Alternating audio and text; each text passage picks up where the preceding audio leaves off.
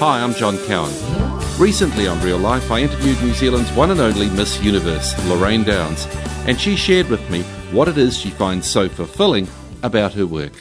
I advise predominantly women, some men, on clothing and how to look your best and feel good, you know, to be confident when you go shopping. It's a wonderful job, actually. I love my work and it's, you know, what I've realised now after doing it, you know, for many, many years, I've been advising women more than just on the way that they look. It goes at a deeper level. I mean, you can put clothes on people, but if they're not feeling it in their hearts and inside, if they don't feel good about themselves, they're never ever going to be confident.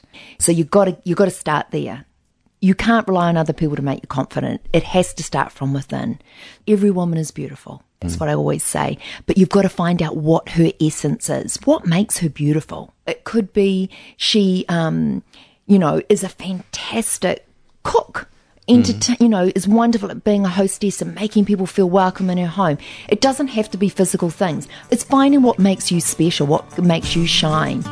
That was life coach and former Miss Universe, Lorraine Downes. Join me and another interesting guest on Real Life this Sunday night from 7:30 after Total Recall on News Talk ZB. Made with help from New Zealand On Air.